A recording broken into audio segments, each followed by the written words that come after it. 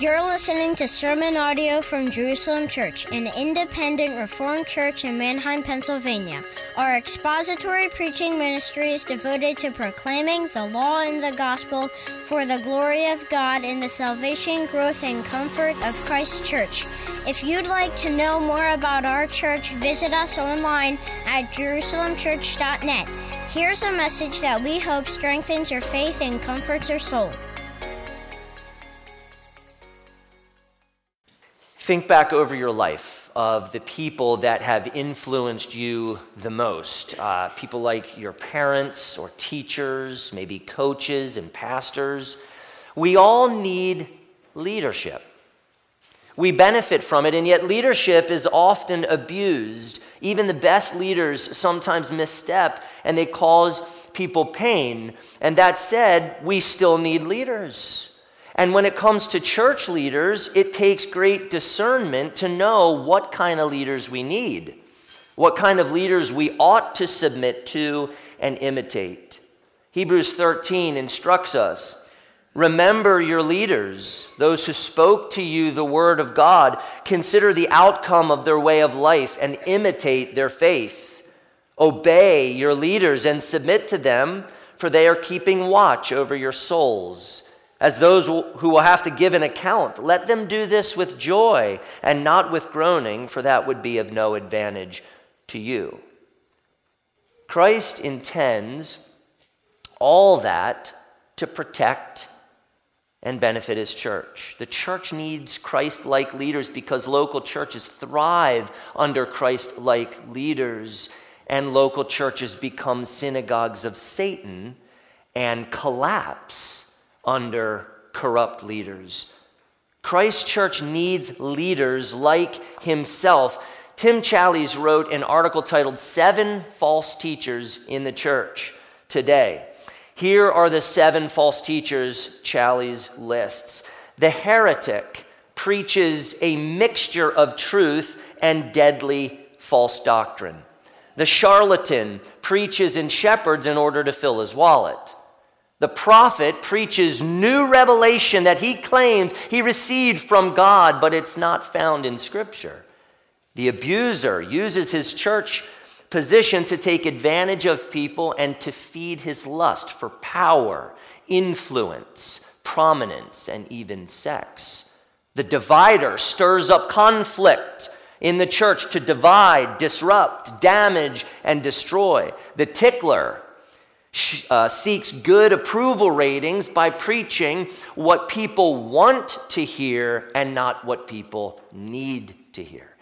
The speculator is an innovator who, as Challies says, tosses aside the bulk of the Bible's content and the weight of the Bible's emphasis in order to obsess about matters that are trivial or novel. Now, we could put names and theological frameworks to these. The list of false teachers and frameworks is long, and false teachers are most dangerous. Challies argues, quote, Satan's greatest ambassadors are not pimps, politicians, or power brokers, but pastors. His priests do not peddle a different religion, but a deadly perversion of the true one. End quote. Do you know how to discern whether church leaders are worth listening to, submitting to, and imitating? Jesus said, you will recognize them by their fruits. Now, Jesus' strong words in Matthew 23 protect us from bad church leadership. The woes Jesus gives train us to know what kind of church leaders to avoid and what kind of church leaders to follow and imitate. Matthew 23 trains us essentially in how to choose a church. The point I'd like to make is this: for your comfort, joy, and safety, avoid false leaders in the church and draw close to and imitate faithful teachers Christ graciously gives you. See, Christ graciously provides his church spirit-filled and godly leaders because he loves his people and he knows the importance and necessity of good leadership. It takes discernment then to know, to follow, and to imitate them. Jesus spoke these woes in Matthew 23 to warn and to protect the crowds and his disciples from soul-destroying, hypocritical leaders. Matthew wrote this to help the church discern church leadership. So elders, we need Matthew 23 to inform and shape our leadership. Congregation, you need Matthew 23 for discernment as you submit to and imitate your shepherds, the one God has provided you. We all need Matthew 23 because we all need the leadership Christ provides in his local church.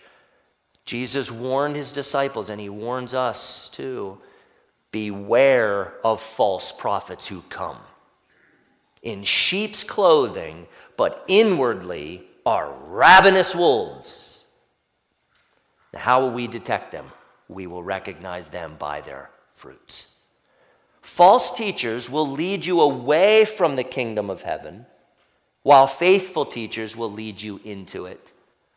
By saying, woe to you, Jesus publicly condemned the scribes and Pharisees for their hypocrisy. He exposed their hypocrisy, spiritual blindness, foolishness, greed, self-indulgence, spiritual deadness, and lawlessness. And this protected the crowds and his disciples from soul-destroying church leaders.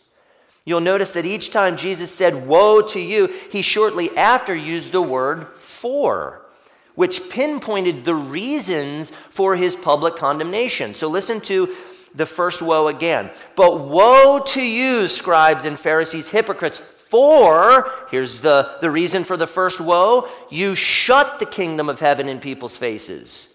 For you neither enter yourselves, nor allow those who would enter to go in.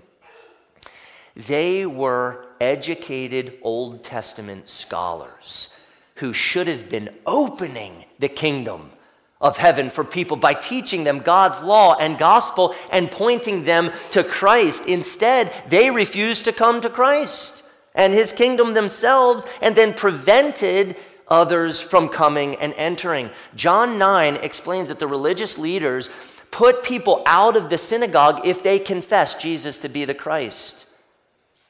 What a power play. That's not good church leadership.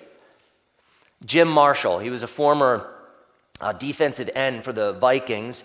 He's known for recovering a fumble and running it 66 yards into the wrong end zone. And in celebration, Marshall threw the ball out of bounds, which resulted in a safety, which awarded the other points, the 49ers, two points. A very embarrassing moment. His self-assuredness ended up being quite embarrassing. False teachers self-assuredly lead people in the wrong direction away from Christ and his kingdom. It takes the Spirit then, and it takes discernment to recognize what that wrong direction is. Despite the opposition he faced, Jesus taught people how to enter the kingdom of heaven. Jesus beckoned people to come to the Father through him. Jesus raised up and sent out the 12 apostles to preach the gospel in order to open heaven for people. For believers, Jesus provides faithful and godly teachers to his church today to preach the gospel and open heaven for all who believe. So as you trust and follow Christ, he will provide you church leaders who are submitted themselves to his reign and rule, and who are entirely committed to leading you into the kingdom to thrive beneath the reign and rule of Jesus the Christ. Do you have the discernment to know who's leading God's people in? Many churchgoers, they want leaders who make them feel good about themselves and instruct them how to be good and upstanding and decent and moral people. And so they turn to these teachers Flock after these teachers, but that kind of self-righteous and comfortable and law-driven leadership has no power, and it doesn't lead people to heaven. It leads people on a self-righteous and moral road to hell. Faithful teachers, worth following and imitating, are submitted to the dominion and doctrine of Christ themselves. And so they're then determined to take you with them to Christ and his kingdom, and to find joy and to find strength in submitting to Christ in all things. Faithful shepherds are heaven-oriented shepherds who devote their lives to leading you into Christ's kingdom, to submit to Christ the King himself. Friends, it is for your own comfort, joy, and safety that you avoid false teachers who are oftentimes very appealing and very popular. And it's important for you to draw ever so close to and imitate the faithful teachers that God has given you. Get close to those who are most committed to leading you into the kingdom. Get close to them. And if you submit to church leaders that are committed to leading you into the kingdom, you'll also notice that they're committed to helping you be like Jesus. So then, false teachers will try to force you to be like them, while faithful teachers will try to help you be like Jesus. Now, you'll notice that the ESV does not have verse 14. So some translations do. For the sake of brevity, I'll simply say the best manuscripts do not include verse 14. Where verse 14 is included, some manuscripts put it before verse 13, some after verse 13. So verse 14 is likely a scribal insertion drawn from Mark 12:40 and Luke 20, verse 47. Jesus gives his second woe in verse 15. Woe to you, scribes and Pharisees, hypocrites, for, here's the reason for the second woe, you travel across sea and land to make a single proselyte, and when he becomes a proselyte, you make him twice as much a child of hell as yourselves. So here's a great reason why it's important to carefully discern who you follow and imitate. The scribes and Pharisees were church leaders who went to great lengths to gain converts to their Pharisaical version of Judaism. Proselytes were Gentile converts to Judaism. And so the scribes and Pharisees converted proselytes to their Pharisaical approach to Scripture and religion, to their set of laws, to their self-righteousness. They turned their converts into children of hell. With their doctrine, with their shepherding, with their example. It's entirely different with faithful church leaders. They teach and lead God's people with law and gospel shepherding towards spiritual maturity in Christ. I think of John the Baptist in contrast here. John the Baptist came to prepare the way for Christ. He came preaching repentance and the kingdom and the coming kingdom in Christ. He came preaching gospel. Behold, the Lamb of God who takes away the sin of the world. John knew that he himself was not the Christ, but that he was sent to lead people to Christ. John knew his place, and he said, therefore, this joy of mine is now complete. He must increase. Do you remember what he followed? But I must decrease. John used his God-given leadership position to lead people away from sin and himself and to Christ, the King. John knew his place. But not only that, John lived an exemplary life of godliness. Jesus said, among those born of women, there has arisen no one greater than John the Baptist. John's ministry was about Christ and living a godly life for God and his glory. The danger of the scribes and Pharisees was that they tried very hard to make their converts just like them and not just like Jesus. Someone once said, what you win them with is what you win them to. Think about that. What you win them with is what you win them to.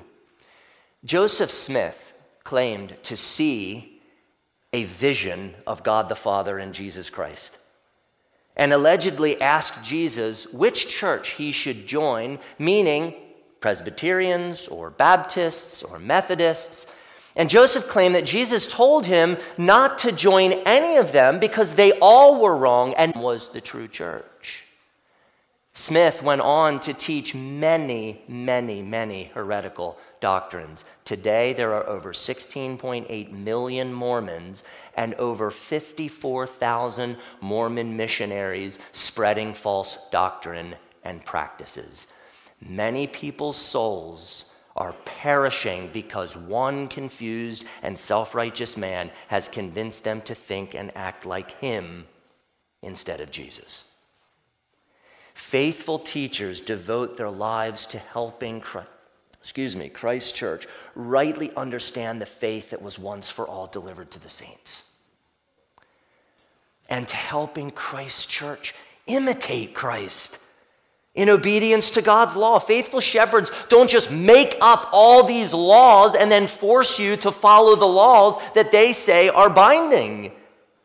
Nor do they dismiss God's law. They simply give you God's law so that you know how to live, and then they give you gospel so that you have the strength and the comfort and the hope and the motivation to live like Jesus.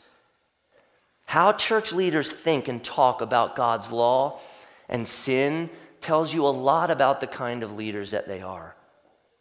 False teachers will help you justify your sin, while faithful teachers will help you pursue righteousness. In his third woe, Jesus doesn't say, "Scribes and Pharisees, hypocrites." He says, "Woe to you, blind guides, you blind fools, you blind men." It was as Jesus said back in Matthew 13, "Seeing they do not see, and hearing they do not hear, nor do they understand." The church leaders of the day were spiritually blind, leading blind people deeper into sin. Jesus strongly, as you can read, but very lovingly, named their evils in order to protect God's people by steering them away from bad church leadership to himself and the new covenant leaders that he chose, namely the apostles and the elders that they eventually appointed. In verses 16 through 22, Jesus talks about oath-taking, which relates to the third and the ninth commandments. Jesus didn't forbid oaths. Here, Jesus is actually clarifying how oaths are rightly taken and kept. The scribes and Pharisees, they would rank oaths and wrongly taught that some oaths were not actually binding. Swear an oath by the temple? You're not bound by it. All right, swear an oath, by the altar? Well, you're not bound by that one. But swear an oath by the gold of the temple or the gift offered on the altar, then that oath is binding. Those laws were made up. They were contrary to God's own laws. And Jesus called out their blindness. The temple is sacred because God dwells there. So the gold of the temple is made sacred because it's used in the worship of God in God's temple. The gift on the altar is sacred only to the extent that it is rightly offered to and accepted by God in his temple. So even an oath improperly sworn by the gold or the altar or the temple or even heaven, oaths ought to be sworn, by the way, in God's name alone, is ultimately binding before God. The scribes and Pharisees had made up a system that helped people back out of their oaths. So to swear an oath like this reveals that the person was never really intent on keeping the oath to begin with. Their system helped people trivialize and justify sin. Several years ago, Dad, Chris, and I went on a fly fishing trip to Ohio. First time in Ohio to to fly fish like this. And one day we were looking for the stream to get a place to fish, and we ended up in some random church graveyard way above the stream, not the place we wanted to be. And we found ourselves thinking, why on earth are we driving around in some random church cemetery on this fishing trip? And then we began to crack jokes about this and thinking of scenarios. And so we started joking about what it would be like if we were actually fishing guides, taking clients around without any clue where to go in Ohio. So they hire us to take them to these best spots, on the stream, and we pull over to ask for directions because we have no idea where to go. And we're like, hey, this is my first time in Ohio. We paid $1,000 to get these jokers to take us where they don't have any clue where we're going. So we're laughing hard about imagining what this would be. The blind can't lead the blind effectively. The blind will lead the blind into destruction. Many people flock to blind church leaders who help them justify sin. They'll tell you what your flesh wants to hear because they want to be justified in their own sin. They'll give you seemingly rational reasons as to why you can indulge in particular sins. And that's why false teachers are dangerous for you and me. Faithful teachers, on the other hand, will help you understand the strict demands of the law and will give you ample gospel to hearten you and encourage you and strengthen you. And they will carefully teach you how to joyfully obey Christ according to Christ's law. Christ provides his church faithful teachers who take law and gospel clarity quite seriously. Your good shepherd does not want you following and imitating shepherds who help you justify your sin. He wants you following and imitating shepherds who help you turn from your sin to him. Dear ones, for your greatest comfort, joy, and safety, avoid false teachers in the church and draw close to and imitate the faithful teachers Christ graciously gives you. Make sure to follow church leaders who can see and who can help you see through their law and gospel ministry. If we're ever going to obey Christ, we must understand the spirit of Christ's law. False teachers will train you to neglect the spirit of the law, while faithful teachers will train you to do the law out of love. Look at verses 23 and 24 again. Woe to you, scribes and Pharisees, hypocrites, for, here's the reason for the fourth woe, you tithe mint and dill and cumin and have neglected the weightier matters of the law, justice and mercy and faithfulness. These you ought to have done without neglecting the others. You blind guides, straining out a gnat and swallowing a camel. Now, tithing was part of the Mosaic law. Leviticus 27, verse 30 says, every tithe of the land, whether of the seed of the land or of the fruit of the trees, is the Lord's. It is holy to the Lord. Deuteronomy 14, 22 says, you shall tithe all the yield of your seed that comes from the field year by year. So the problem wasn't tithing spices. They're taking things too seriously. That wasn't really the problem. The problem was self-righteously tithing spices while neglecting the weightier matters of the law, justice, mercy, and faithfulness. The spirit of the law is love, which demands justice, mercy, and faithfulness. Tithing spices is the lesser of the matter. Okay, and I love the illustration that Jesus gave, straining out a gnat and swallowing a camel. That's good stuff. According to the Mosaic law, gnats were the smallest of the unclean animals, and camels were the largest of the unclean animals found in Israel. Mosaic law prohibited eating unclean animals. So imagine then with me here, religious leaders drinking their wine. And they notice a tiny little gnat in their cup. Oh my, there's an unclean animal in my wine. Well, I shouldn't drink that. And so they carefully strain out their wine, and they're pulling that gnat, that unclean tiny little animal out of there. Okay, it's done.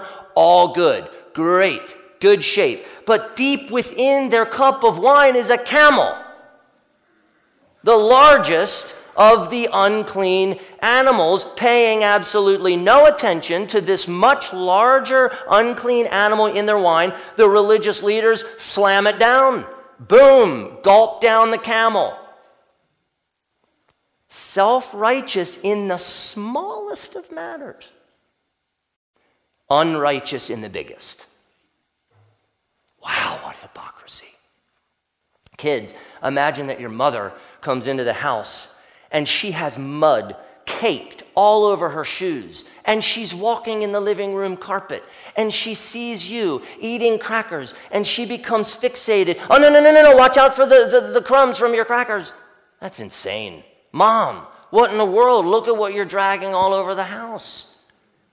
That wouldn't make any sense. False teachers miss the spirit of the law. Love for God, love for others. Faithful teachers will not stop you from tithing your spice racks, but they will encourage you to do all of the law out of love, to be passionate about love. Proverbs 21:3 says, to do righteousness and justice is more acceptable to the Lord than sacrifice. Wow. Sacrifice is important. Righteousness, justice, and love are the spirit of the law and are therefore most important. False teachers nitpick the small things while neglecting the big things. Faithful teachers are faithful in the small things while emphasizing the biggest things. Faithful teachers will give themselves to training you to do the law out of love because they love you and they love Christ. Faithful church leaders are greatly interested in outward behavior, greatly interested in it. However, they are most interested in your heart. In your heart. Because your outward behavior is determined by your heart. The best leaders will have a deep, deep interest and commitment to your heart, not just your external behavior. False teachers will focus you on outward appearance, while faithful teachers will focus you on the heart.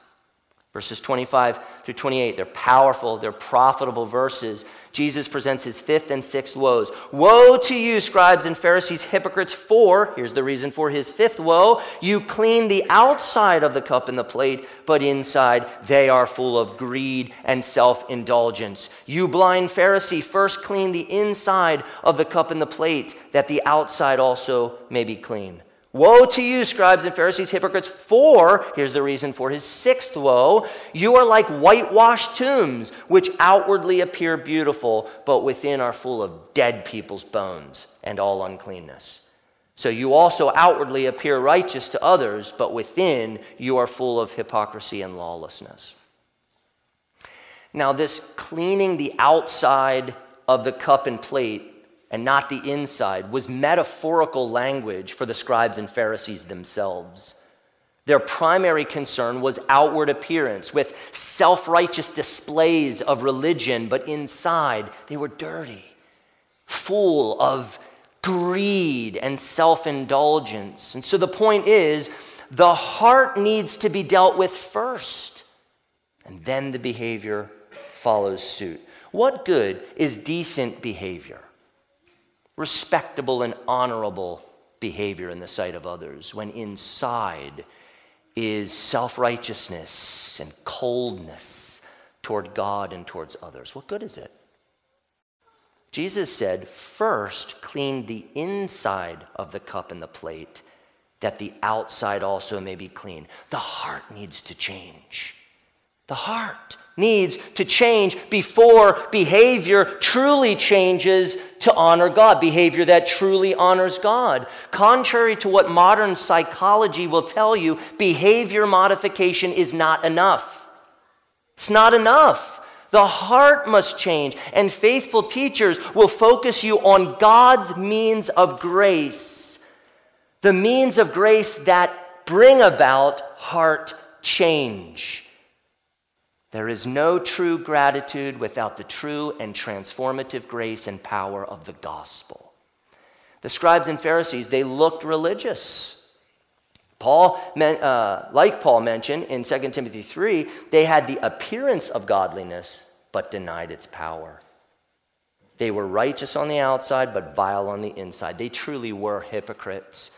In ancient times, they whitewashed tombs with lime, making them look crisp and clean and beautiful. Some tombs were beautiful, but within them was death and uncleanness. The scribes and Pharisees were the same way, outwardly clean and righteous, inwardly spiritually dead, full of hypocrisy and lawlessness. It's obvious to discerning Christians who know the law and the gospel. It's obvious that prosperity preachers preach a false gospel. That's obvious if you're a Christian. It's a false gospel. Their doctrine is unmistakably reprehensible and damaging to people. But it's also striking to consider the lavish lives of these prosperity preachers. Their false doctrine emphasizes sowing seeds and giving money to their ministries, and then in the name of ministry, they live these luxurious and extravagant lives. Big mansions, sizable properties, expensive cars, extravagant vacations, sometimes private jets, sometimes multiple private jets in the name of the Lord's work. False teachers are full of greed and self-indulgence, full of hypocrisy, full of lawlessness, and it's made obvious by their lives. Watch them. Now, be careful. We can't judge people's hearts, right?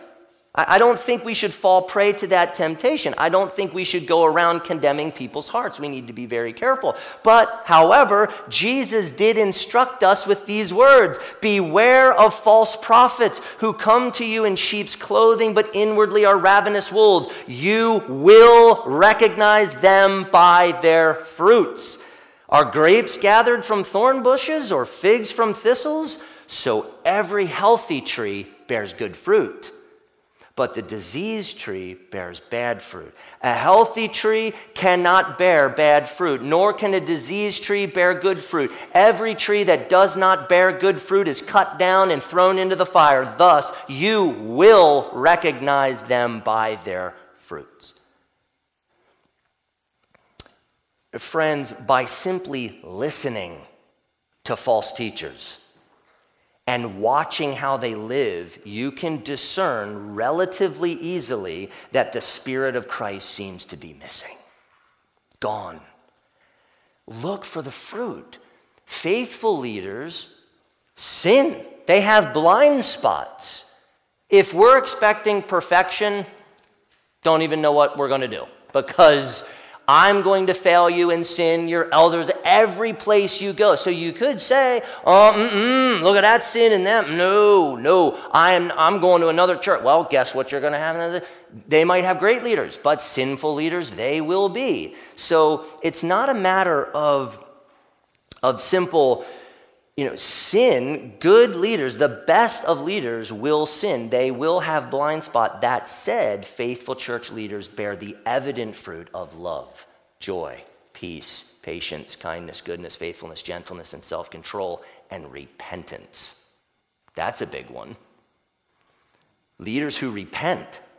And they'll show these things in their doctrine. They'll show these things in their public life. They'll show these things in their family life. They'll show these things in their private life. Because the Spirit of Christ is alive in them. There's life there. Discerning Christians can tell that.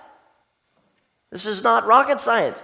Grace is producing beautiful things in their hearts, which then show on the outside. And you benefit from. I think faithful church leaders are deeply concerned about outward holiness. about obeying the law outwardly. They're very concerned about that. Additionally, they are deeply concerned about their own hearts and your heart before the Lord. And they're interested in themselves and you being transformed by the gospel. That the heart would be transformed so that the lifestyle would follow suit. Faithful church leaders are alive in Christ, and it shows in their teaching, in their shepherding, and in their living. Maybe it comes down to folks knowing what to look for.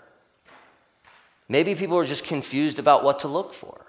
Maybe the key is, what do we look for? Those who follow false teachers can't actually detect the countless doctrinal errors, hypocrisy, and lawlessness. They just justify it all away and explain it and defend the false teachers that they're following because they themselves are dead on the inside. They have no discernment. They don't know. Paul said, the natural person does not accept the things of the Spirit of God, for they are folly to him, and he is not able to understand them because they are spiritually discerned. So, brothers and sisters, the greatest spiritual protection against being duped by false teachers is being spiritually alive in Christ. If you're spiritually alive in Christ, that's a great protection. Get close to Jesus. Let him live in you. We need to believe the law and the gospel, and we need the Spirit of Christ to lead and to guide us through faith, and then God gives us discernment to make sense of these things. We need to commit ourselves to a lifestyle of humble confession, repentance, and true faith, and church leaders ought to be blazing that trail. They ought to be leading us in those things by example. False teachers will hypocritically self-justify, refuse to repent, and run toward hell right in front of you, while faithful teachers will blaze the trail in confession, repentance, and true faith toward heaven. Verses 29 through 33 are interesting. I'm going to read them again for you, and I want you to listen to how the scribes and Pharisees justified themselves. They couldn't admit the murderous rage inside of their heart. They wouldn't do it. Claiming to revere the prophets, they actually despised the prophets because they refused to believe what the prophets preached, Christ.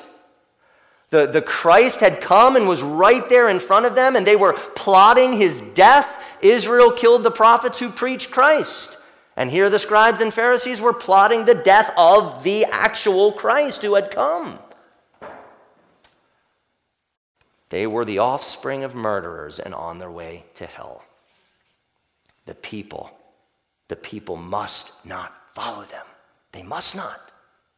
Jesus said this, "Woe to you, scribes and Pharisees, hypocrites, for," here's the reason for his last woe, "you build the tombs of the prophets and decorate the monuments of the righteous, saying, if we had lived in the days of our fathers," referring to our fathers who killed the prophets, "we would not have taken part with them," referring to their forefathers who killed the prophets, "in shedding the blood of the prophets." And then Jesus continues, "Thus you witness against yourself that you are sons of those who murdered the prophets. Fill up then the measure of your fathers, you serpents, you brood of vipers. How are you to escape being sentenced to hell?" They were admitting being sons of their murdering forefathers. And Jesus highlights the irony. He's bringing this out. They themselves are also murderers. The cross is looming, and this connects back to the parable of the tenants, and it connects to the parable of the wedding feast. The forefathers of the scribes and Pharisees killed the prophets. Now, here their sons are honoring the prophets, decorating their tombs and monuments, but opposing and plotting the death of the Christ, of God's Son, of God's preeminent prophet. What hypocrisy! They linked themselves with the murderers through ancestry, albeit while self-righteously distinguishing themselves from their forefathers' sins, but they are committing the same murderous sins except against the Christ himself. By saying, fill up then the measure of your fathers, it seems like Jesus is saying, as John Nolan supposes, prove me right. One paraphrase has it like this: go on then and finish what your ancestors started. And I think it's similar to what Jesus told Judas in the upper room. What you are going to do quickly. I think it's a similar type of moment. Remember, Jesus prophesied back in Matthew 20, verse 18, see, we are going up to Jerusalem, and the Son of Man will be delivered over to the chief priests and scribes, and they will condemn him to death. Jesus rightly called them serpents. They were serpents. Jesus rightly called them a brood of vipers, the offspring of vipers. I think he was alluding to Genesis 3:15. Remember, the serpent has offspring too. The scribes and Pharisees were children of hell. They were also the brood or the offspring of the devil, as Jesus said in John 8. Jesus laid bare their true colors. They belong to the devil and carry out the devil's desires. Then Jesus declared their condemnation to hell, a clear sentence to hell. How would they escape hell? They wouldn't. They were doing as their forefathers did and would suffer the same sentence of hell. Now, if you want to see an example or an illustration of rampant self-justification, watch an NBA basketball game. My goodness, a foul is called, and most often, in my experience, the player acts very surprised that he ever could have committed a foul in the game. You see that all the time, and it can be nauseating. And as if he's not capable of committing a foul. And sometimes the foul, folks, is so obvious. Everybody sees the replay. They show it tons of times. And you're like, you hacked the guy. You were like on his back, punching him in the kidneys. And you expect that not to be a foul? And they're like, what? It's pathetic. False teachers are experts in self-justification. They will hypocritically self-justify, they'll refuse to repent, and they'll run toward hell right in front of you, all the while wearing the costume of righteousness and piety and religion. Faithful church leaders will blaze the trail in confession, repentance, and true faith as they set their eyes on Christ and his kingdom and heaven as their final destination. Don't look for perfect church leaders. You'll never be part of the church. Don't look for perfect church leaders. Look for the church leaders who are quick to confess their sins, quick to repent, quick to trust Christ in their weakness, in their need. Look for them. Look for the leaders who are blazing the trail and who will help you confess and repent and believe. So this message, I think, is for all of us, for elder shepherds and for the whole congregation. Jesus gave you this text to protect you, dear church, because he loves you. He wants you to be discerning about these things, and he wants to equip you to make sense of these things. We must heed the warning of Christ. We must listen to these hard passages where he's giving us training that will lead to comfort and safety for our soul and joy. We must heed the warning of Christ. False teachers are dangerous. They exist in the church, and they are very dangerous for your soul. So, elder shepherds, this actually defines for you and me what we must repent of and infers what kind of Christ-like leadership we must bring for the benefit of the saints.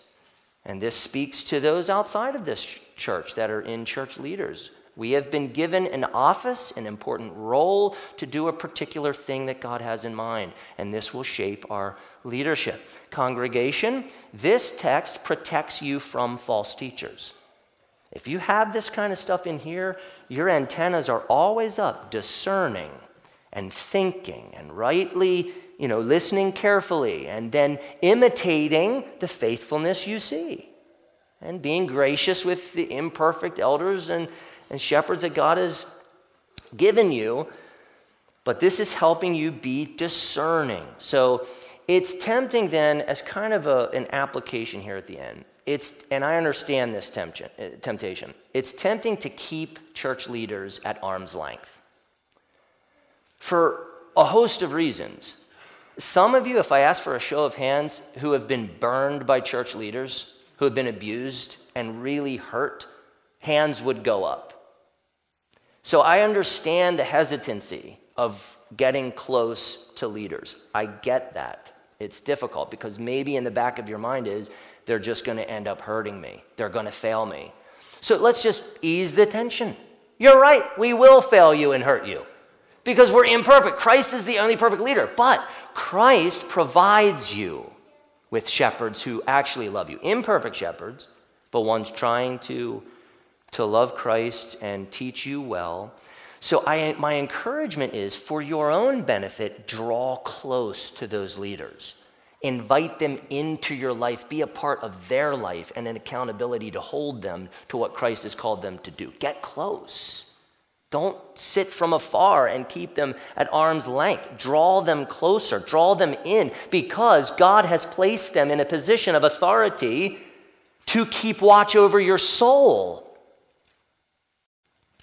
That's a huge responsibility for me and the other elders as a group, not Jonathan no, it's the group, plurality of elders, shepherding and keeping watch over your soul. God's provided that for your good. You need it. We all do. They're watching over my soul as well. That's God's gift. Draw them close, invite them in. It only works against you to keep them at arm's length. It will only hurt you because God's provided them for you. And this text is really important to train the church how to think about church leadership. For your greatest comfort, joy, and safety, avoid false teachers in the church. Have the discernment, brothers and sisters, to spot them. And then draw close to and imitate the faithful teachers Christ graciously gives you, particularly in your church. Paul said something that I think every church leader ought to be able to say with conviction, maybe looking into your eyes, be imitators of me as I am of Christ. That has to be the tone of the leaders of the church. Christ is the chief shepherd. The moment we start elevating leaders into the chief spot, we are in really dangerous place. He's the chief shepherd. So for your safety, comfort, and godliness, because your life actually depends on this, dear people, follow and imitate the shepherds who are imitating Christ.